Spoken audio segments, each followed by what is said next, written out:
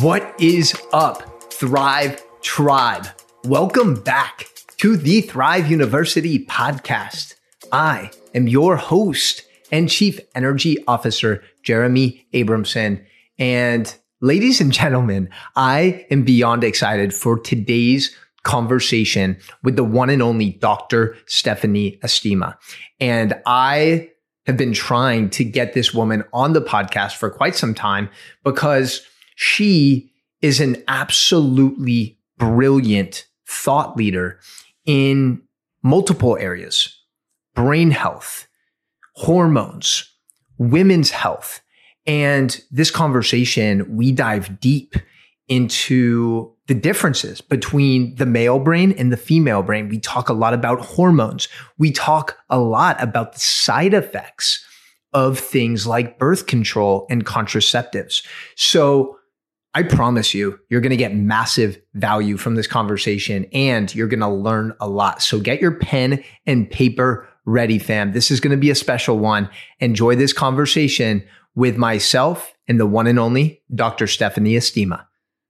What is up, Thrive Tribe? I am so excited for today's show with the one and only Dr. Stephanie Estima. And Dr. Stephanie is a doctor of chiropractic with a special interest in metabolism, body composition, functional neurology, and female physiology. She's been featured on Thrive Global, The Huffington Post, and has over 3.5 million article reads on medium.com, and has helped thousands of women lose weight, regulate hormones, and get off medications with her signature program, the Estima Diet. And you can hear her on her podcast, which is Better with Dr. Stephanie, and we'll make sure to link that in the show notes. And Dr. Stephanie is changing the conversation around health, fitness, sex, intimacy, longevity, parenting, mindset, and pursuing excellence. And her life's passion and mission is blending modern science with ancient wisdom to empower women's health and healing. Dr. Stephanie, welcome to the show. Thank you so much for having me. I'm thrilled to be here. Yeah, that's quite the intro you have. So one of the things that really intrigued me when I first got exposed to you through Jim Quick's podcast was when you were speaking about the difference between the male brain and the female brain.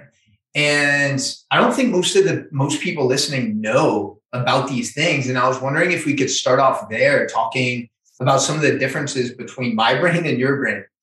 Sure. Yeah. Jim is a dear friend. And we actually, I think the podcast that you're referring to, we actually did it live in my clinic, which at the time when I was running a clinic. So what we were talking about that evening was that there are differences in the development between males and females, and how there's differences in certain processes. So, for example, if you've ever, if anybody who's listening has ever had children, you may notice, especially if you have a girl and a boy, you may notice that the girl's acquisition of language is usually faster than the male's. Of course, that tends to even out, but she's a quicker, she's more like a bit of a ninja in terms of vocabulary acquisition and usage. She's also very good at looking to faces to read emotions. So she might look to, mom or dad or, caregiver to see whether or not there's an approving look, a disapproving look. And she's much more likely to check in with her caregivers to figure out whether or not she's doing something right or wrong than the boy, who's a bit more of a natural risk taker, and who may not necessarily check back in with mom or dad before they go darting out into the street or whatever. And as a mother of two boys, I can tell you that that's absolutely true as well. My children have absolutely no fear, and it's in some ways it's been like I have to make sure that these are the consequences when you run after a soccer ball and you don't look across the street and there's a car coming, but it doesn't seem to sort of process with them. And what I was talking about on that particular podcast as well is the difference in the dopamine and serotonin systems between men and women. So in grown adults, and when I say men and women, of course, I'm referring to chromosomal sex. So an XX and an XY. So when we talk about, well, before we even kind of talk about the dimorphisms or the sexual dimorphisms, one of the things that I think is worth noting is just talking about what dopamine does and what serotonin does. So dopamine and serotonin, of course, are neurotransmitters. Dopamine is often known for, the pursuit, right? It's like the chase, it's the to-do list, it's the pursuit of pleasure, things like that. And serotonin has become famous. It's the happy hormone. So people will understand serotonin to be the feeling content and feeling, settled into your body. When we eat, a meal that is very satisfying. Of course, we produce serotonin in the gut, but there's also neurotransmitters from the raphe nucleus in the brain that also produce serotonin as well. So it's a bit of a misnomer to say that all your we've probably all heard at this point, like 90% of serotonin lives in your gut. It's a little bit of a misnomer because there is a gut-brain axis, and it's the brain that's driving that process. So it's a bit of a pet peeve of mine when I hear people say 90% of the. No, that is true, but it's not the entire picture. So when you have an understanding of dopamine and serotonin, the other thing that I think is important to note is that dopamine is more of an internal job. So you can be very internally motivated. So you may set out, tasks for the day or tasks for the month or the quarter or whatever it is. And men tend to be more internally motivated, meaning that they may have that that dopamine, they may have that to-do list. They may have that things I need to get done. And they actually don't need a lot of external coaching or prodding in order to get that done. Like they know they have to do it. And for the most part, assuming that we're not talking about egregious inflammation and chronic low-grade stress and all these other things that can kind of mess up with dopamine signaling, they'll be able to go and get it done. Whereas women, we still have access to that dopamine. So we still have to-do lists. We still, especially a lot of type A personalities like myself, we tend to be very driven by success and accolades, et cetera. But we're a little different in that we need more external we need more external stimulation in order to drive that. And what I mean by that is that, a guy, we always hear these like, men have like manholes or man caves, where they go and they do their thing and then they emerge, several hours later. Women don't really work that well in isolation. So we tend to be more communal. So we need to have more positive interactions between our peers. If it's an employer situation, like with our employees, or if we're an employee with our employers, we need to have more interaction with our partners. We need to hear some of these feedback mechanisms to drive our dopamine and to drive our serotonin. So serotonin is more of an external. We get, like, for example, I go to the clinic, when I had a clinic, and I would hear every day, "Doc, you've changed my life. You've changed my, my view on nutrition. My chronic back pain." And that for me is an external reward. So someone is outside myself telling me that I'm doing something good. And of course, what that's going to do is it's going to drive up my dopamine to say, "Oh, well, I'm going to just do this again tomorrow. Like I'll come back to the clinic tomorrow and do it all over again."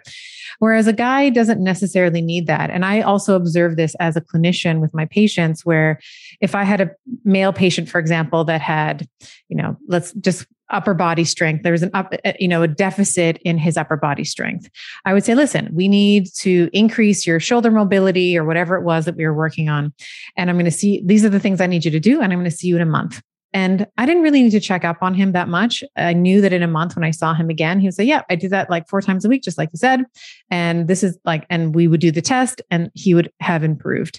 Whereas my female patients, I definitely needed to check in with them a little bit more to give them more encouragement along the way.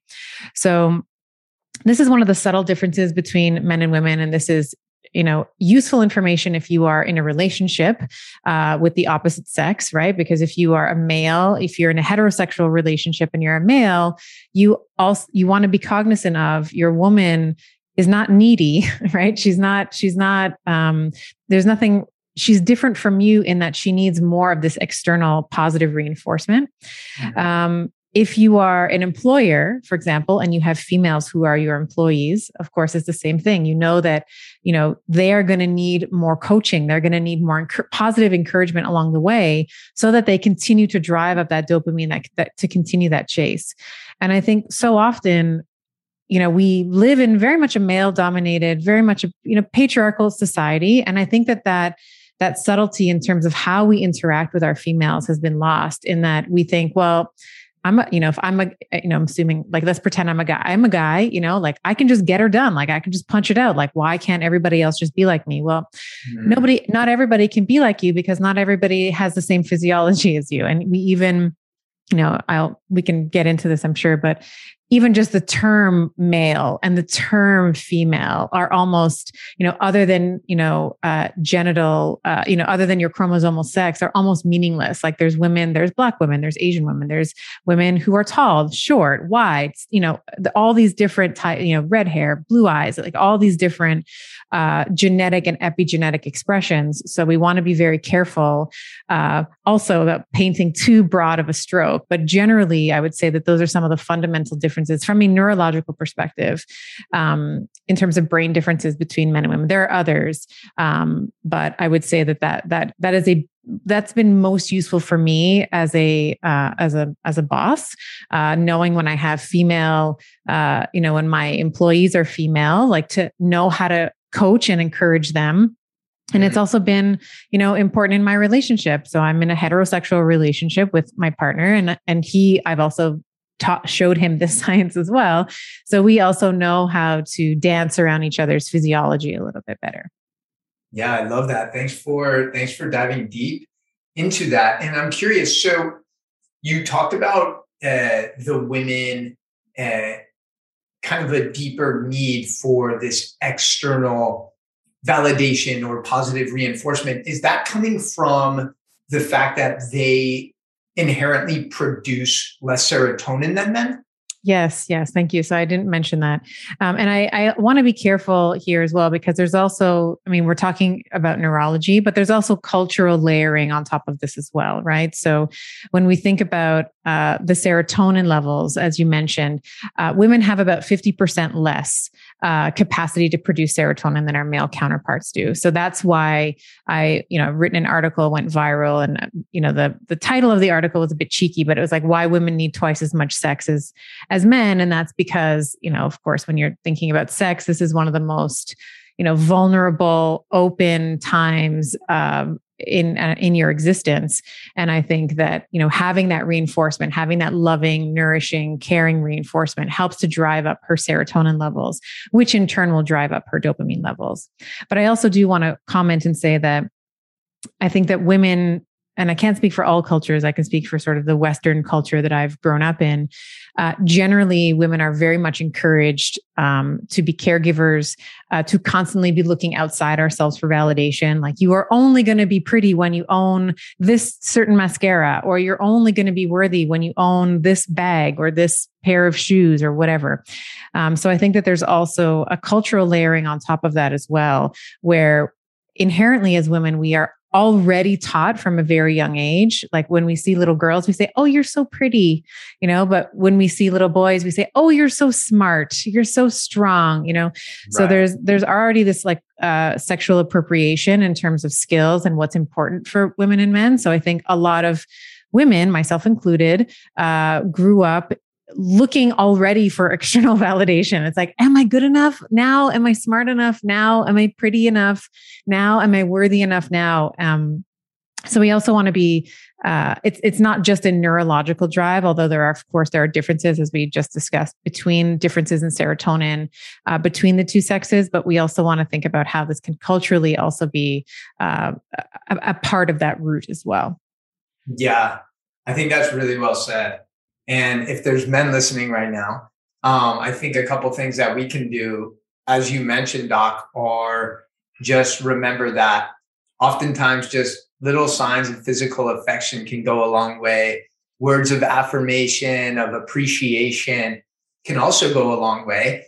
And I heard you mention kind of this sexist approach, the way that kind of society, even a lot of studies when we're talking about science, like are done on men. So it's very hard to kind of have a lot of data collected on women. And I also saw on your website that you said morning routines are sexist. Yes. Am I right? Or no, you're correct. Yeah. Tell us why morning routines are sexist. Sure. I also will say as well, I can't remember who, this is a business principle. I'm going to actually shout out Alex Sharfin because I first heard it from him, who was a business coach of mine many years ago. And he often talked about, to be a profound leader, you always want to give 5 positive comments to every 1 negative comment, right? So he was talking about all of his like male, female, everything in between. I think that that's most applicable as well to our women. So you always want to be thinking about how can I, as you said, how can I have all these small little like great job on this, or, oh my gosh, I love how you're looking today, or just love the effort that you put into tonight's meal or whatever. So thinking about small little ways that you can be encouraging your partner to do the things that she loves. In terms of morning routines, yes, as a part of it was a chapter in my book called The Betty Body. I believe it was chapter 6. And in it, I start off talking about how morning routines are sexist. And the reason why that is again, kind of back to this patriarchal construct. Often when we think about morning routines, we think about you wake up at some early time, like before everyone else wakes up. You wake up at 4 or 5 in the morning, and then you go and you have this beautiful tea that you have imported from Japan, and you make your special tea. And then you sit and you journal, and then you write all the things that you want to do that day. And then after that, you go and you do a workout. And then after that, you go read, 10 pages in a book, and then you ideate, and then you write down 10 ideas. And it's like, okay, I don't know. You have my morning routine down to a T. Okay. But okay. So if that works for you, male or female, that's amazing. When you have children, particularly if you are a single mother, you know that there is no way that that's happening. My morning routine for years when my children were younger was my little 2-year-old kind of toddling into my, room, waking me up. It's like, mommy, time for a feed, right? So like that was my morning routine. And because I was often up with them overnight, like whether it was breastfeeding or they had a, runny nose or nightmares or, my sleep was really disrupted.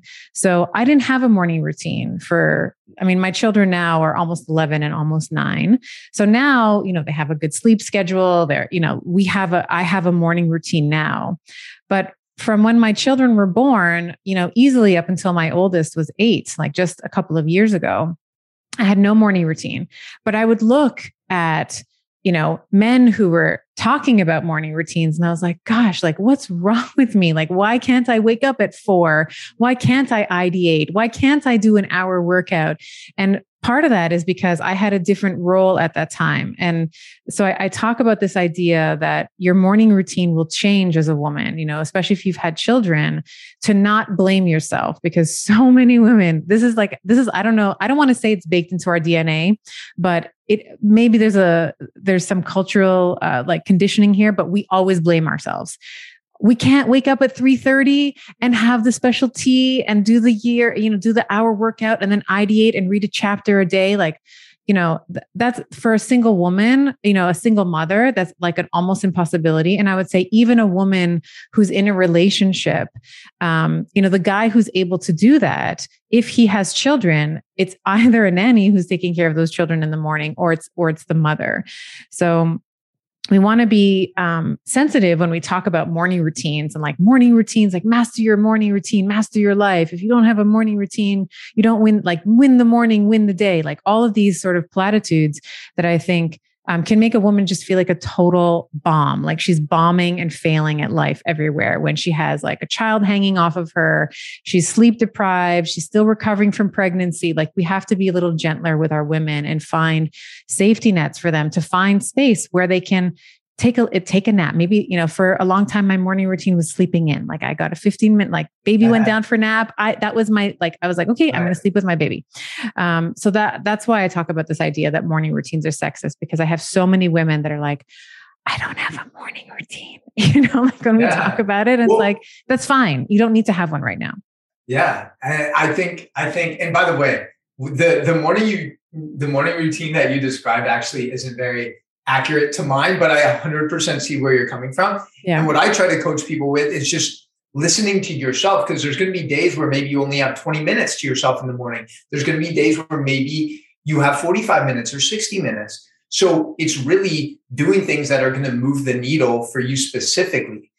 Sometimes that might be a quick little Epsom salt bath, or taking your dog for a walk, or sleeping in, whatever that looks like to you, that's going to fuel you and create more peace and clarity in your life. And I think what you're touching on now is a really interesting concept. I'm actually dating a single mom too.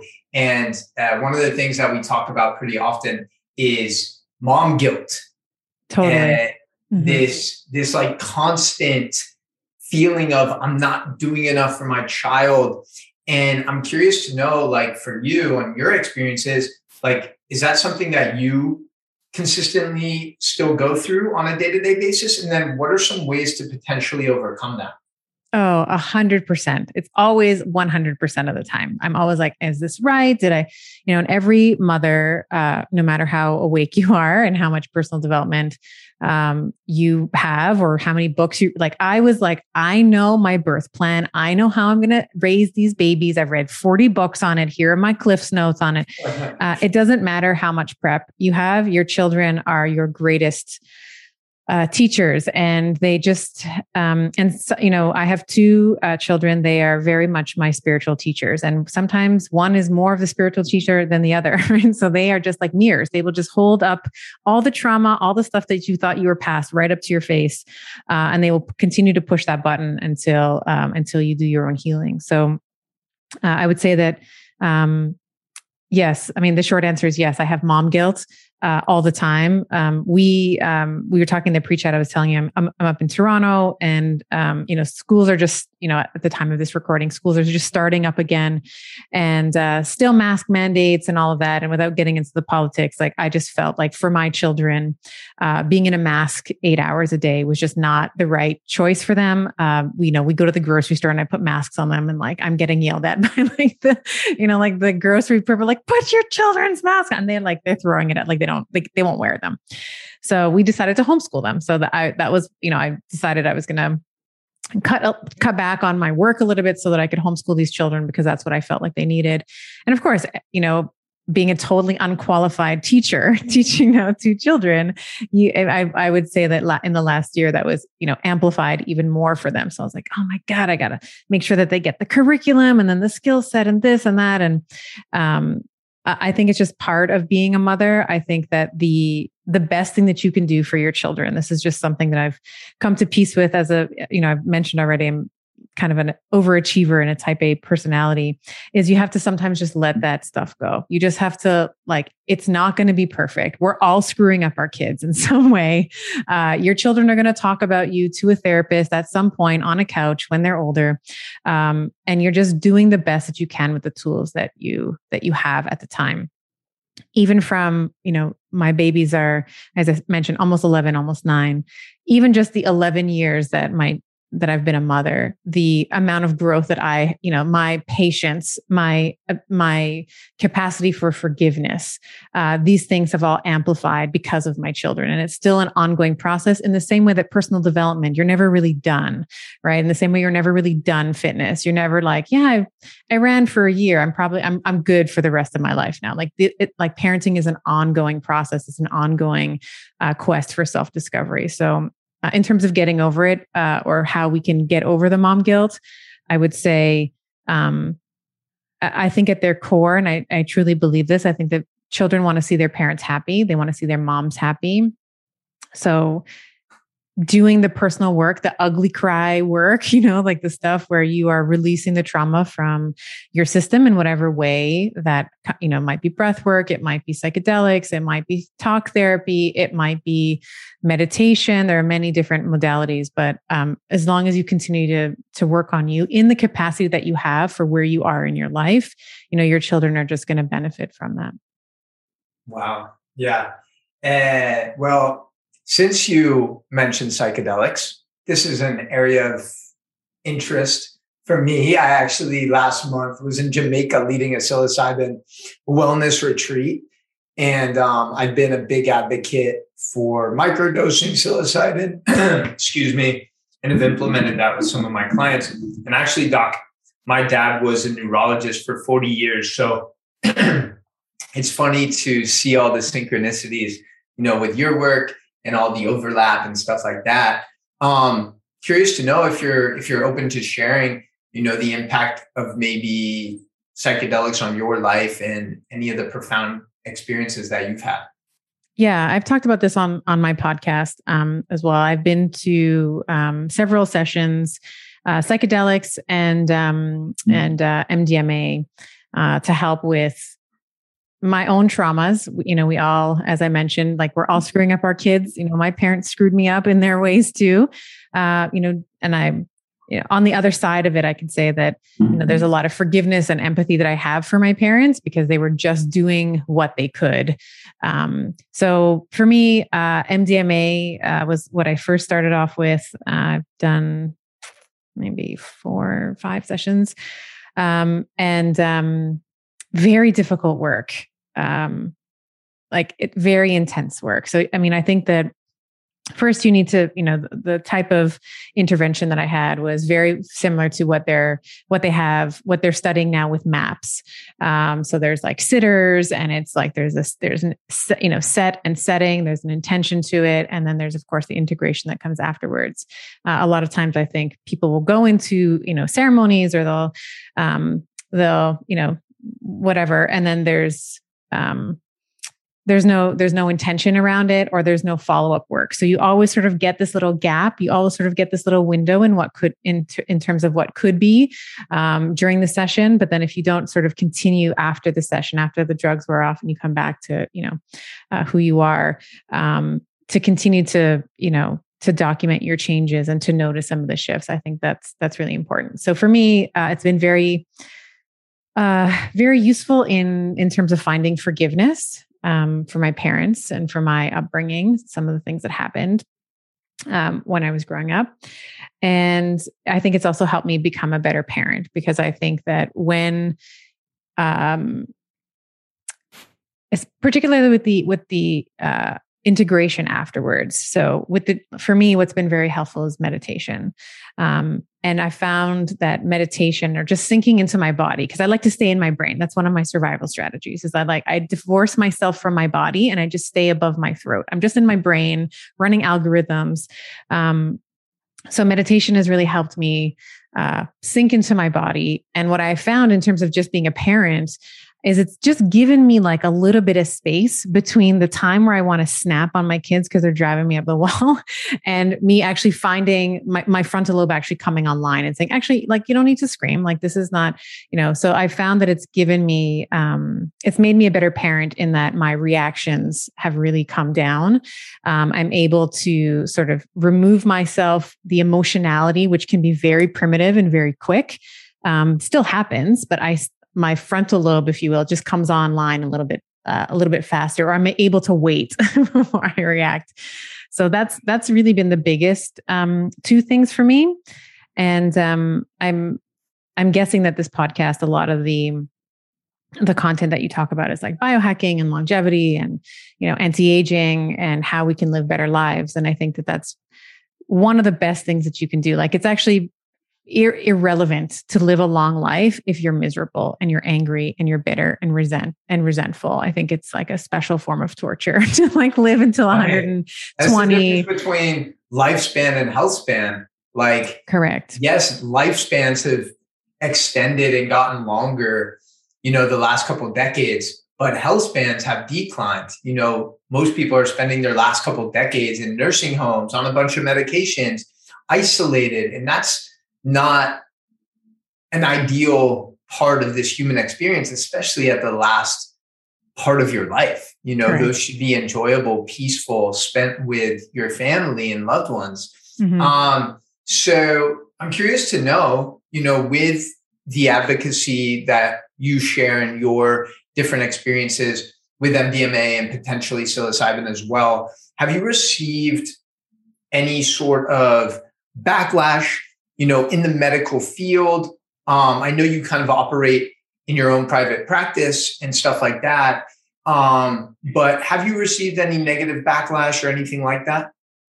No, actually, I definitely thought that people were going to call me a druggie because I was actually really nervous about it as well. Because I'm like the super goody two shoes, like hasn't, never done any hard drug, considered hard. Like this is a class 1 or what is it called? It's a Schedule 1. Schedule 1. Thank you. Schedule 1. You're a drug addict, doctor. Yeah, that's what I was like. Oh my gosh! But it's actually been met with a lot of curiosity. So I've had a lot of people private messaging me or other, colleagues that are like, tell me a little bit more. Like, what are you talking? Like, they're curious, and I think that this is really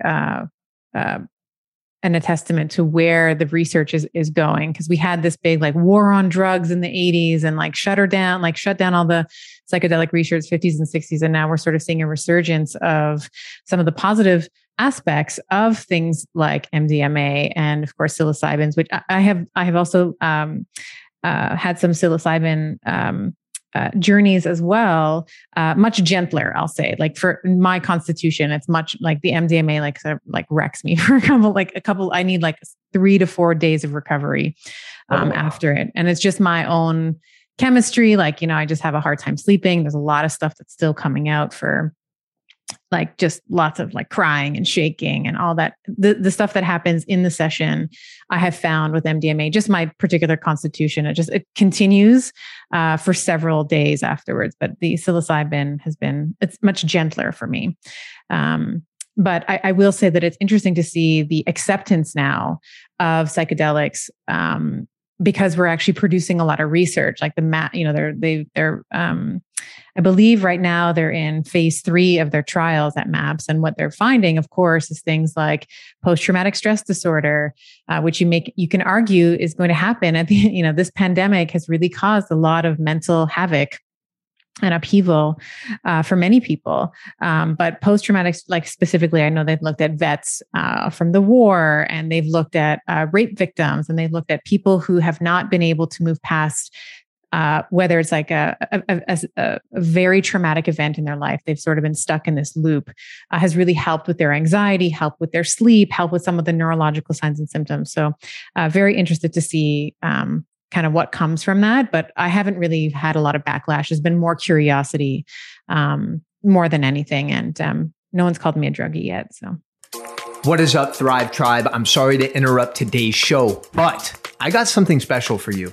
I've gotten so many messages, emails, DMs asking for the supplements and the products that I personally use every single day. So what I did, I put a list together of all of the companies that I really fuck with. These are the companies that are not only the highest quality ingredients and sourcing, but I've also connected with their founders and built relationships to make sure that my mission aligns with theirs. And I promise you that these brands that I work with, that I use, are top notch. And you can get hooked up with discounts to all of them. So check out the link in the show notes, whether you want fair trade organic coffee from Purity, whether you want high quality microdoses from Schedule 35, and a whole host of other companies. So check out the link in the show notes and you will have access to all of that magic. Now let's get back to the show.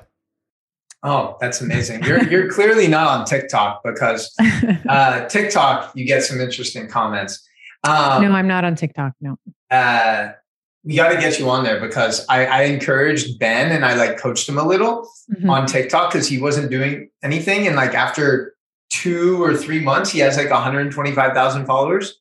Wow. I was on it for a little bit. I was doing some of the TikTok dances. I did 3 TikTok dances and they're like, this is too much for me. It's like too much I actually don't enjoy social media. I need like my thinking time I find when I'm interacting a lot with Instagram, interacting a lot in these platforms, it affects my mental health. So I find for sure. Yeah. Well, you could probably repurpose a lot of stuff. You don't have to dive deep into these trends or anything, but we can talk about that later. Sure. Yeah, well, I actually, just to finish off that point, I actually recently partnered with an amazing company based in Toronto. that has incredible like microdoses and different type formulations. So can link you up with them. They're pretty amazing with what they're doing. It's called Schedule 35. But I want to talk a little bit more about the hormones with women in particular, because this is something that I've never really touched on in a deep way on this show. And you're like the world's expert on this topic. And I'm so grateful to have you here. I'm curious to know about the side effects of birth control. And I don't know if this is something you've studied a lot, but a lot of my female friends, like they talk about like how it really makes them feel like shit, lowers their sex drive, their mood, all of these things. And I'm wondering like if you've done any research, if you have any anecdotal stories about that. Yeah, there's several podcasts that I've done with a lot of world experts as well on the birth control pill and some of the effects that it has. So I'm happy to send you there. I would say that I've done a lot of research on the birth control pill, and I want to just preface what I'm going to say with like, there's no judgment here, right? So we're like, what if you choose to go on the birth control pill after you have adequately looked at the possible side effects and you are okay with them, then all the more power to you. It's where I sort of get like an angry tick is where I have women that'll come to me after decades of being on the birth control pill. And they're having, they come off it because oftentimes they'll come off it in their 30s because they're looking to start a family. And then they're having trouble just getting their period. But it's because they've been very often, they've been put on the pill from when they were 15, 16 for like bad acne or just heavy periods. And then they've essentially matured with this chemical in their system. So you've, effectively cut off the brain, ovarian, like the way that the brain and the ovaries talk to each other. So there's an axis called the hypothalamic pituitary ovarian axis, or HPO. A lot of people have heard of HPA, which is the hypothalamic pituitary adrenal. There's many axes in the body. But for women, we have this HPO axis. So you've essentially castrated this connection. And the number one thing I always hear is, no one told me this. No one told me that this would be, why didn't my primary talk to me about this? So this is, I'm saying this at the outset because I don't care whether or not you take it, but you have to understand what some of the risks are if you do. And, to your point, you said a lot of women said that they make them, ironically, like the pill was, it's a contraceptive. It's supposed to prevent pregnancy. So you might think, hooray, huzzah, I can just like have all the sex that I want without any consequence. But of course, libido is a really big thing that we see that's affected. And the irony, of course, is that women who are on the pill often don't want to have sex, as they like their libido is flattened in the same in a way that they weren't necessarily expecting. Now that may or may not be important to you, but I think that there's a couple of things that are that I'll mention. So one is something called your major histocompatibility complex, or MHC. This is drastically changed when you're on the pill. This is basically your ability to if you are, whether your attraction to another mate. So it's part of this is based on pheromones and scent. And what they've found is that, and there's been countless cases of women who've been on the pill, they've met their partner, so their MHC is altered. They come off the pill because they want to get pregnant. And then their MHC it starts coming back to baseline, and they're no longer attracted to their partner anymore. What we actually find is that when you are on the pill, you actually choose mates who are more genetically similar to you. So of course, when we think about this in terms of like a Darwinian natural selection paradigm, that's actually the worst thing that you want. You want to select a mate who is the most genetically dissimilar to you, so that you have like the recombination of, the most optimal gene pool. You're not duplicating and you're not like kind of replicating bad patterns. So that's one thing. Wait, that's fucking, hold on. Sorry to interrupt you. That's fucking crazy. So it's shifting. It's gross, actually. It's like you choose genetically similar mates when you're on the pill. So with that, do you think, I could be misinterpreting this, but do you think that could potentially be leading like a female to be into another woman when she's not actually really into women? Potentially? I don't think it has anything to do with gender selection. Okay. I wouldn't go so far as to make that claim, but what we do know is that at least in the heterosexual data. So I'm not, and if there is other data that I'm not aware of, I'd love for anybody to send it to me. But in when we're looking at a male and a female coupling, the taking the birth control pill will alter her selection of the mate. So she will typically choose somebody who is more genetically similar to her, than someone who is more diverse. So that doesn't mean that she's choosing or that she's going to be more attracted to women. But that means that she might misappropriate, some of the unconscious signals like pheromones, as being, something that is good for her when in fact it's not. So that's one thing. The other thing that we find with the pill is, well, there's many things, but one of the other things that I think is important for people to understand is that it depletes a lot of vitamins. So it depletes CoQ10, it depletes your B vitamins. It actually alters your lipid profile. So for the worse. So you will often have like your total cholesterol number, your triglycerides will be altered, your LDL-C and your LDL-P will change. And I think that, especially if we're thinking like a lot of women with polycystic ovary syndrome. So this is one of the most common hormonal, derangements or problems that we see in women. Often the PCOS has part of its roots in dysregulated insulin function. So she's usually hyperinsulinemic. There's usually too much glucose, and then the insulin glucose dance becomes a little bit wonky. And then we're starting to get, when insulin goes up, then of course we start to see changes in her fertility via sex hormone binding globulin. And I can get into those nerdy details, but one of the point I'm trying to make here is that a woman with PCOS already likely has altered lipid. She already has dyslipidemia. Like she already has an altered lipid profile. She's put on the pill. And then of course, now her lipid profile worsens. And usually the offering then is like, okay, well, here's a statin because we need to control your cholesterol number, your LDL-C, whatever it is that they're trying to control. So I think that it's important for women to understand that if you do choose to have the pill, that you do have to be very careful. You have to be supplementing with B vitamins. You have to be supplementing with CoQ10, which is integral to your mitochondrial function. And then for women who are put on the pill because of this androgen dominance, because of this PCOS, we want to be just very, very careful and watch her lipid profile. So, at a minimum of every 6 months, you should be getting like a full lipid panel so that you can monitor whether or not it's getting better or getting worse, staying the same. Wow.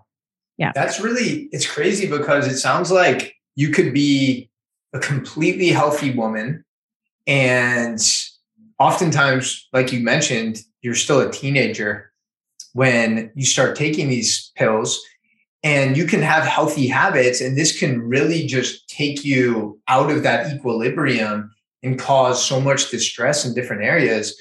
And like you said, we're having this conversation not to like shame or judge anyone, but simply to educate and hopefully empower people to make more educated decisions, because this is your body and you deserve to know what you're putting inside of it. You know what I mean? And I'm curious to know, I told one of my friends that I was having this conversation with you, and she asked me to ask you specifically about the spiral birth control contraption, if you're familiar with that, and how that would potentially impact her. So are we talking about an IUD, or we're talking about just the brand? It's called it's like an oral contraceptive. I've never heard of it. No, the first thing you mentioned. It's an IUD. Yes. It's a hormonal IUD, or it's a copper Yes. IUD? Ooh, I think it is potentially copper, but it goes inside that area. Yeah, so there's two types of IUDs, so intrauterine devices. We can have copper, which is more of a mechanical disruptor of the uterine lining, and then we have a hormone, and then there's hormonal. So they sort of have different mechanisms.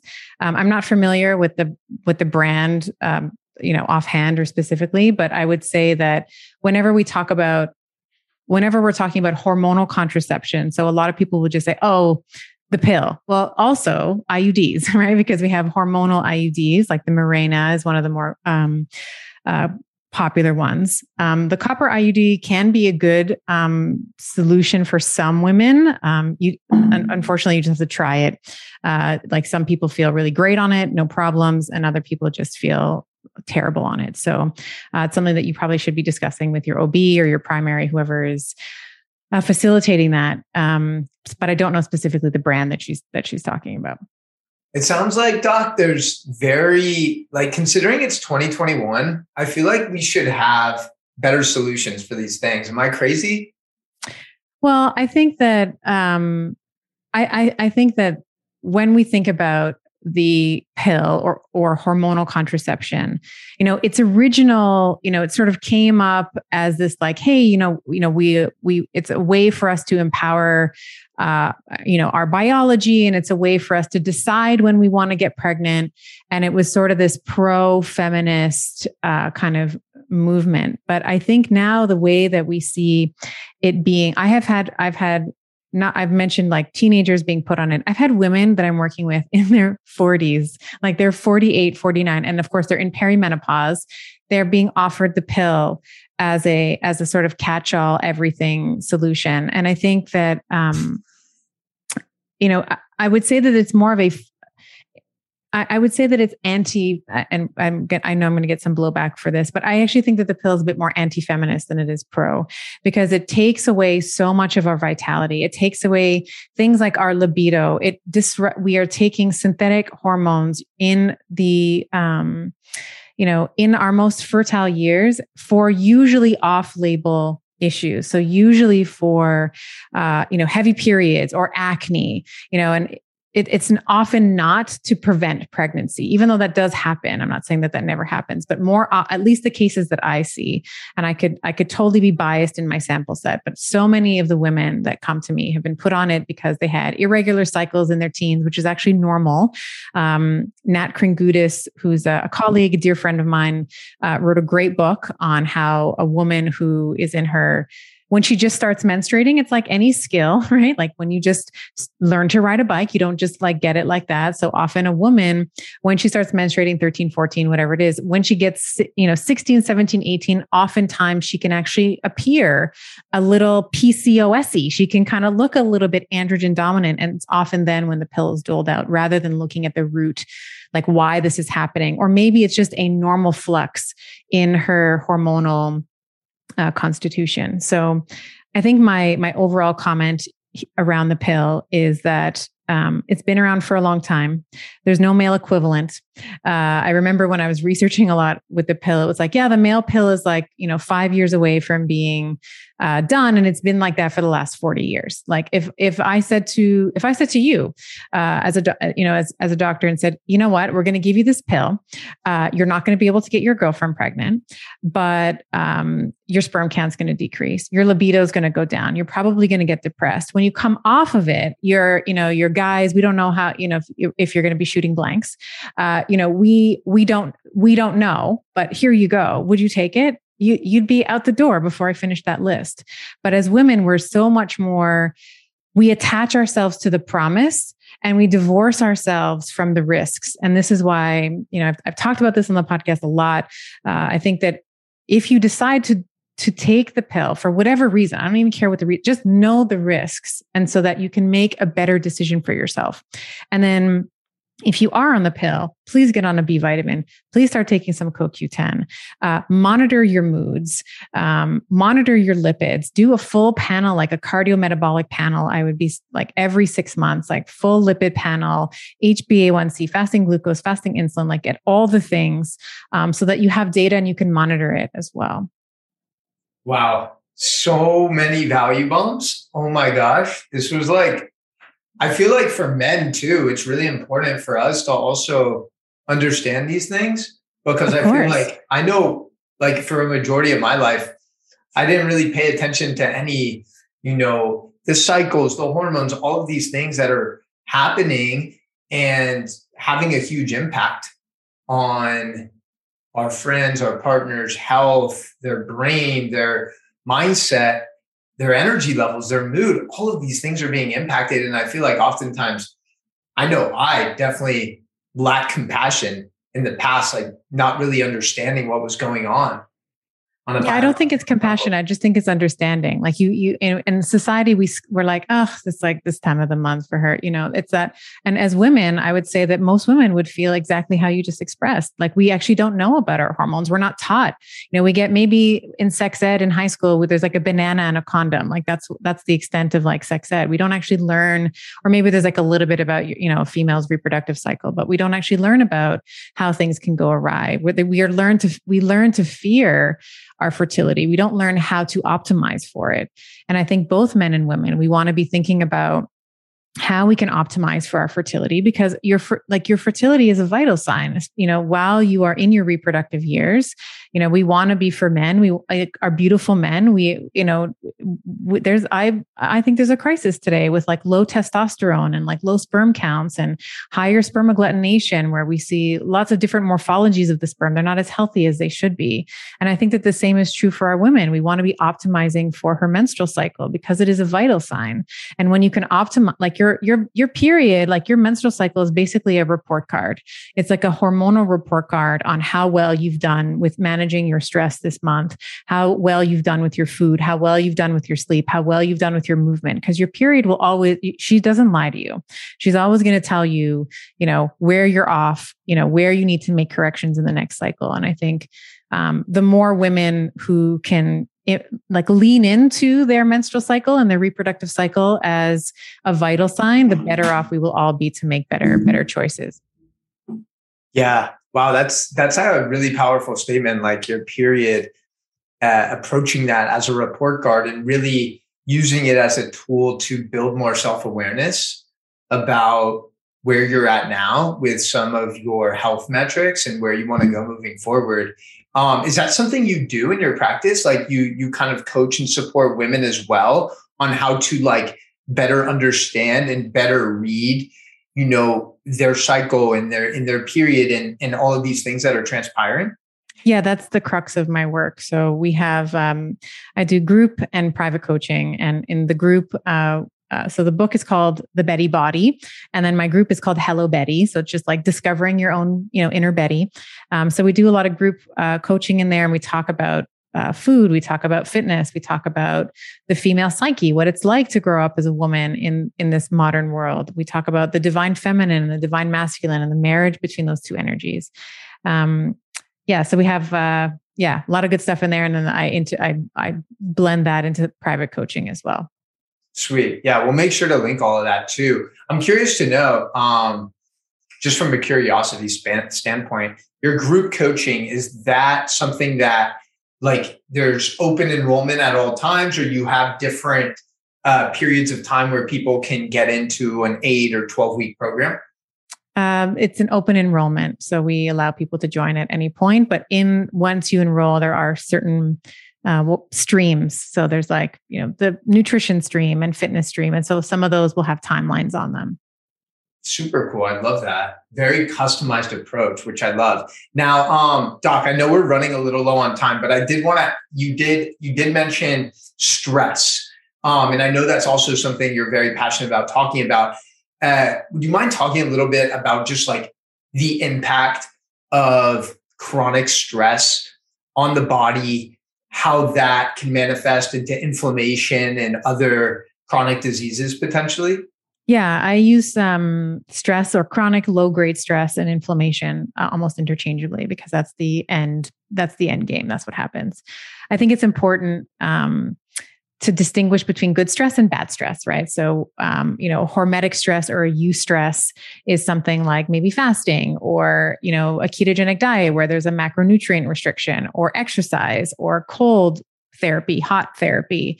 These are all temporary acute stresses. So they have like kind of a high amplitude in terms of like the stress level. If you're doing, like I did legs this morning, it's like high amplitude, like difficult, but it's like an hour and it's concentrated and then it's done. These are all very good and they help us adapt. But I will say that transiently, they actually do increase. There's a lot of inflammation that, like, for example, ripped apart my glutes today, right? So now I have to spend time recovering and repairing them. So there's that eustress, which is really important. And it's important for us to be engaging in these hormetic stressors regularly so that we can become more resilient, so that we can become more, I like to say harder to kill. So we want to, do some of these things that increase our grit, cellular grit. But then there's also what you mentioned, which is this distress, which is this stress that doesn't leave. It's this chronic low grade stress. So this is, and I break it down into sort of three main verticals. So we have like the physical, the chemical, and the emotional. So physical, long-term, low grade stress might be, sitting in talking to your computer all day long, which is what we all do now. And, from this COVID area, we just all talk on Zoom, right? So sitting at your desk, talking to your computer all day long. A chemical stress might be your diet, right? So if you're eating a standard American diet, if you are not getting enough nutrients, if you have toxicities like environmental toxicants, if you have mold, things like that, these are all chemical stressors. And then I would say emotional stressors as well. So maltreatment as a child, things that are still living in your nervous system. We've been talking a little bit about psychedelics and how we can release those things. But these are all examples of chronic low grade stress. And I think that the end game is inflammation. And I believe it was Dr. Mark Hyman who coined the term inflammaging, right? The more inflamed you are, the quicker you age, right? So you are now always activating your innate your immune system to try and dampen the stress. So you're already diverting energy towards trying to get things under control on a day-to-day basis. So you don't have as much energy. Your sleep is not going to be as optimal as it could. Your body, you may see things in your reproductive system. We've been talking a little bit about menstrual cycles. You may see things in your digestive system. So you may see things like bloating or, distension or just, feeling uncomfortable after you eat. It could be even more severe, like SIBO, like small intestinal bacterial overgrowth, et cetera. So I think that, stress, I think people think about stress and they think of like someone who's like screaming and pulling their hair out and they're red in the face, but that's not what stress is. Stress is, not being able to ask for help, feeling like you're alone, feeling hopeless, having chronic niggles and niggling pain in your shoulder, not having the energy that you used to. It's not normal for you to feel bagged at 2:00 and to need a coffee. And even then, when you do have the coffee, that energy is not yours. That energy came from the coffee. It's not that something that you were in, like that's artificial energy. So I think it's important when we think about long-term stress as really, and it's this umbrella term that can mean a lot of things, but it literally impacts every single system in the body. It upregulates inflammatory pathways. It downregulates mitochondrial ATP production, and all these other things. So I think we've been talking a lot about strategies today, like, getting your menstrual cycle in check and, informed consent before you take a chemical intervention like, oral contraception, or managing, old trauma that lives in your nervous system. We become more sympathetic. We have more sympathetic tone in the body, where our cortisol levels are already always sort of amped up at a level that they shouldn't be. We don't have that normal rise and fall of the circadian rhythm of cortisol, where we're feeling, our boss is driving us crazy, our husband's driving us, our kids are driving us crazy, like our politicians are driving us crazy. Like all of these things really do affect our ability to be resilient. And, if there's one thing that this pandemic has taught us, is that it is a little bit of natural selection. It's a little bit of survival of the fittest. So unfortunately, a lot of the people that we are seeing who've lost the battle with COVID have had comorbidities like metabolic syndrome. They've had obesity. There's been chronic low levels of inflammation, so that the virus is just superseding the immune system's ability to actually quell things down. If it's already activated, then you have this other virus that your immune system has to deal with. you know, we see in the States, and this is why there's been the most deaths from COVID in the United States, is because the society is inherently unhealthy. And I know it's taboo, and I know people hate it, and it's like, well, we're not going to diet our way out of the pandemic, and I know that, but I would also offer that in addition to some of the policies that are being presented, that we also think about how we can help how we can optimize our diet, our fitness, our mindset, so that we can just be more resilient overall. For sure. Yeah, that's well said. I think the last 18 months, at least in America, like I feel like we had a golden opportunity to really educate people and empower people with taking ownership of their health and teaching them just simple practices, the power of getting outside, connecting to nature, going for a walk, eating more natural foods, getting that vitamin D. But like we didn't take advantage of that opportunity because it didn't. I posted something about vitamin D on my Instagram and it got flagged. Like, come on, guys. Like, it's vitamin D.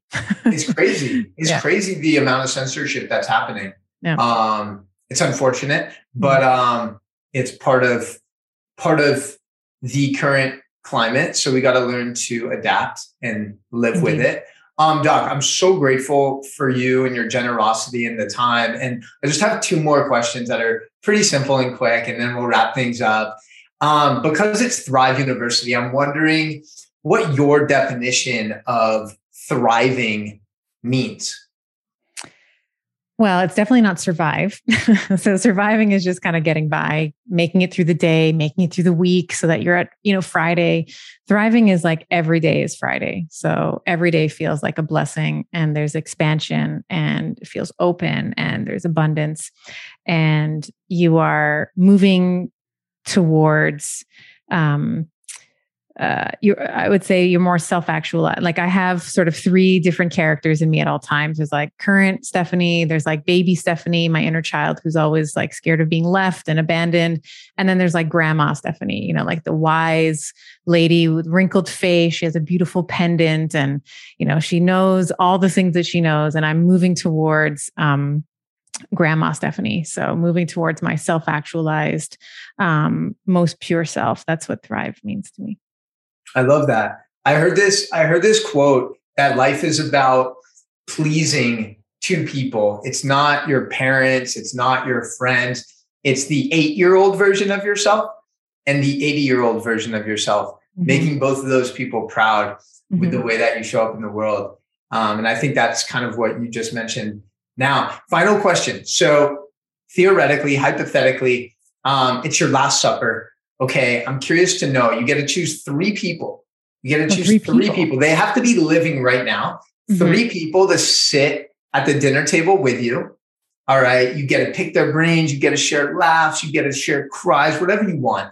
Who are those 3 people? And then what are you eating on that last dinner?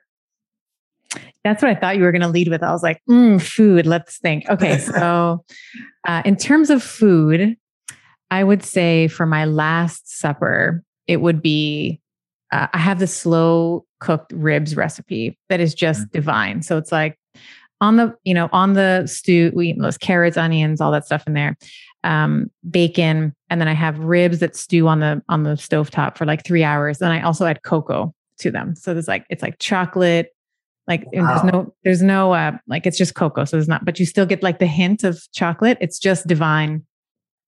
I probably have that over, if it's my last supper, then I'm probably going to do it with pasta. So yeah, I'm going to put it with some pasta. Who I would be sitting with, 3 people, you said?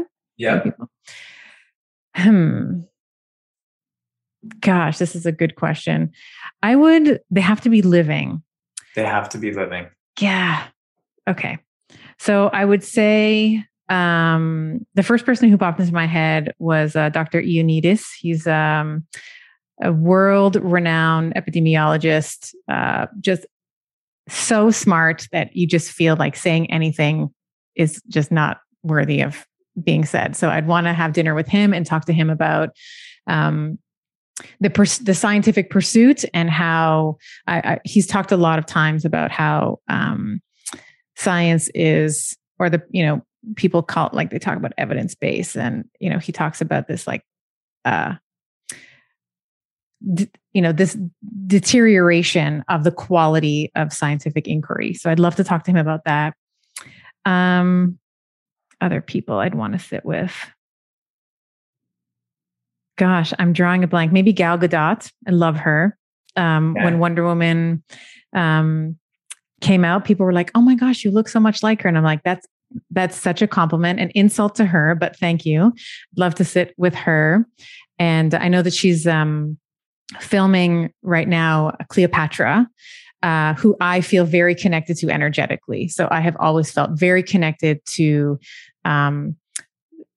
Cleopatra and Isis, who is not the terrorist group, but she is like the goddess mother. So I'd be really interested to speak to her. And then I think it's Patty Jenkins, who's the producer of that movie. Like she also produced Wonder Woman. So I'd want to sit with both of them and maybe talk some history about Cleopatra.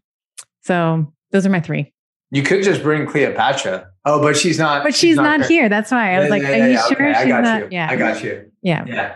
I appreciate those thoughtful answers, Dr. Stephanie, and I just want to acknowledge you for everything that you're doing, all of the contributions you're making, for really just being such a powerful leader in this space for others like myself to look up to and be inspired by. And I know you're impacting so many lives with the work that you're doing. So thank you so much. And if you could just share where people can connect with you, that would be amazing. Sure. Yeah. So you can, my book is called The Betty Body. So you can find that if you feel called to learn more about, women's cycles and how we can eat for our cycle, train for our cycle, supplement for our cycle. You can find it on Amazon and Barnes and Noble and all the places.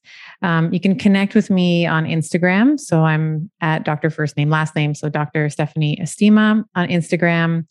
And then if you want to learn more about my membership, it's hellobetty.club. Perfect. We'll make sure to link to all of those in the show notes. So make sure to check that out, fam, because again, when you have someone who has the wealth of knowledge that Dr. Stephanie does, you want to make sure to take advantage of that. So if any of the things that we spoke about today resonated with you, make sure to take action. You already know what time it is, fam. It's time to take action on your health and thrive. Peace out. Oh my goodness, Thrive Tribe. I don't know about you, but that conversation with Dr. Stephanie Estima left me absolutely inspired and empowered to take further ownership of every aspect of my health. And if this show impacted you in a positive way, please let Dr. Stephanie and I know on Instagram. Tag us in your stories. You can find me at Coach Jeremy 305. And one last thing, fam. If you got value from today's show, it would mean the world if you could leave a review on Apple, because this honestly helps so much. It allows our show to reach more people and touch more lives. So by you taking the extra 12 or 16 seconds to leave a review, it genuinely could save a life. So please take action on that, fam. Until next time, I love you so much. And you already know what time it is. It's time to leave that 5-star review and thrive.